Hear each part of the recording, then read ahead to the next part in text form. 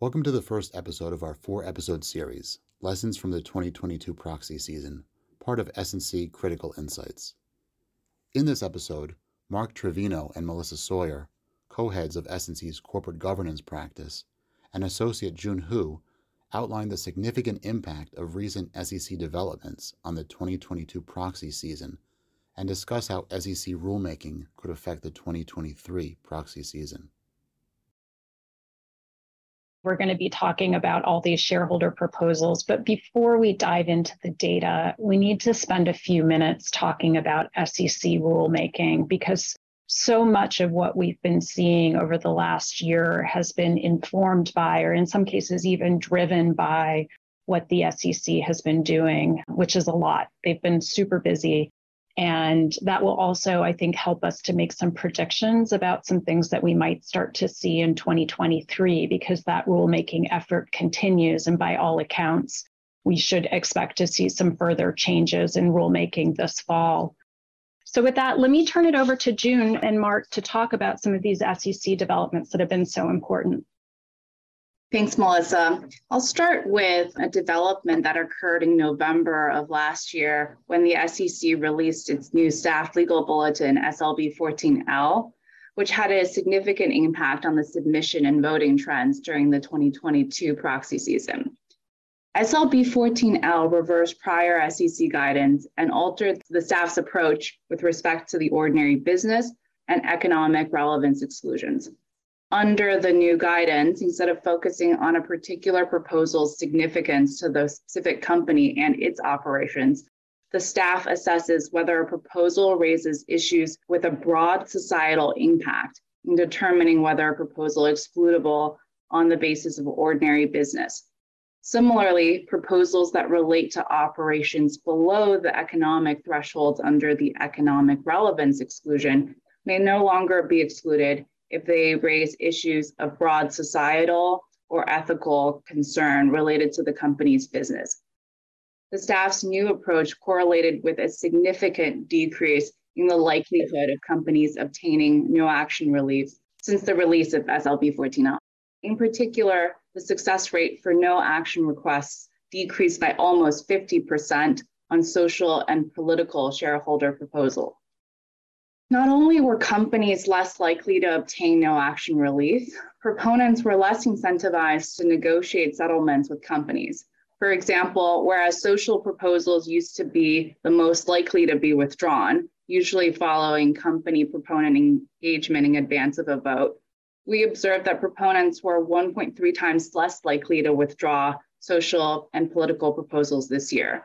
Institutional investors such as T. Rowe Price have also remarked that proponents were more hesitant to engage with companies on these types of proposals. As a result, shareholder proposals made it to a vote much more frequently in the 2022 proxy season. For the first time in a decade, we observed that a majority of environmental, social, and political proposals submitted reached a vote. In fact, voted social and political proposals increased by 72% over the same period in 2021. However, despite a significant increase in shareholder proposals voted on, the number of passing proposals actually decreased. Shareholder support for social, environmental, and political proposals decreased in 2022 after steadily rising throughout the last decade, reaching a 5-year low of 28%. In part, the lower support this year reflects shareholders' frustration with lower quality or non-company specific proposals, which tended to be excluded or settled prior to a vote in past years. Besides making it harder for companies to resolve proposals in advance of their shareholder meetings, we expect proponents to continue to submit more prescriptive and granular proposals in the upcoming proxy season.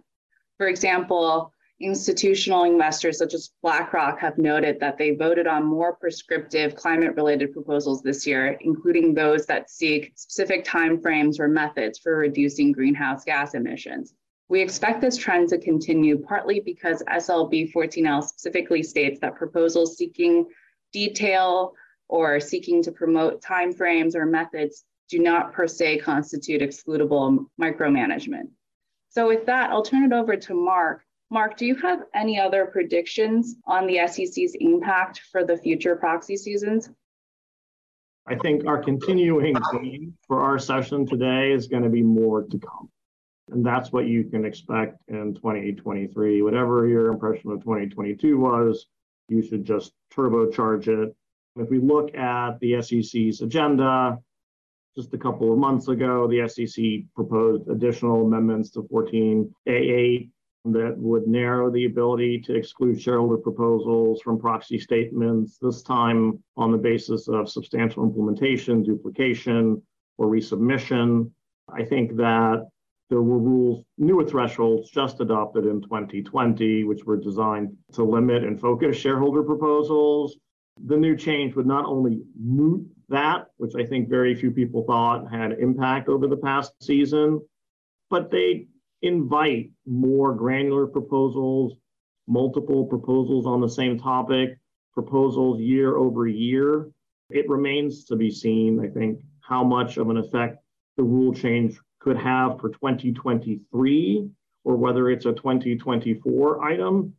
But this SEC is more difficult to predict than the prior one. Not even on here is the pay versus performance rule adoption, which just came out and will be effective for the next season. One thing we do know that's going to be effective for the next season is universal proxy, so issuers should keep their eye on that. We've warned you over the past, I think, 2 or 3 years to make sure that your bylaws work and to get ready for increased focus on director qualifications. I think director qualifications is another item that the SEC rulemaking continues to work into a froth. You can expect greater scrutiny of qualifications along ESP lines with respect to cybersecurity and climate as those rules are adopted and require greater disclosure around that. According to the fall agenda, the Commission still expecting to release human capital management disclosure requirements. We saw increased disclosure again over the past 2 or 3 years. If that agenda is aspirational, but if you took it at its word, that would be an October item.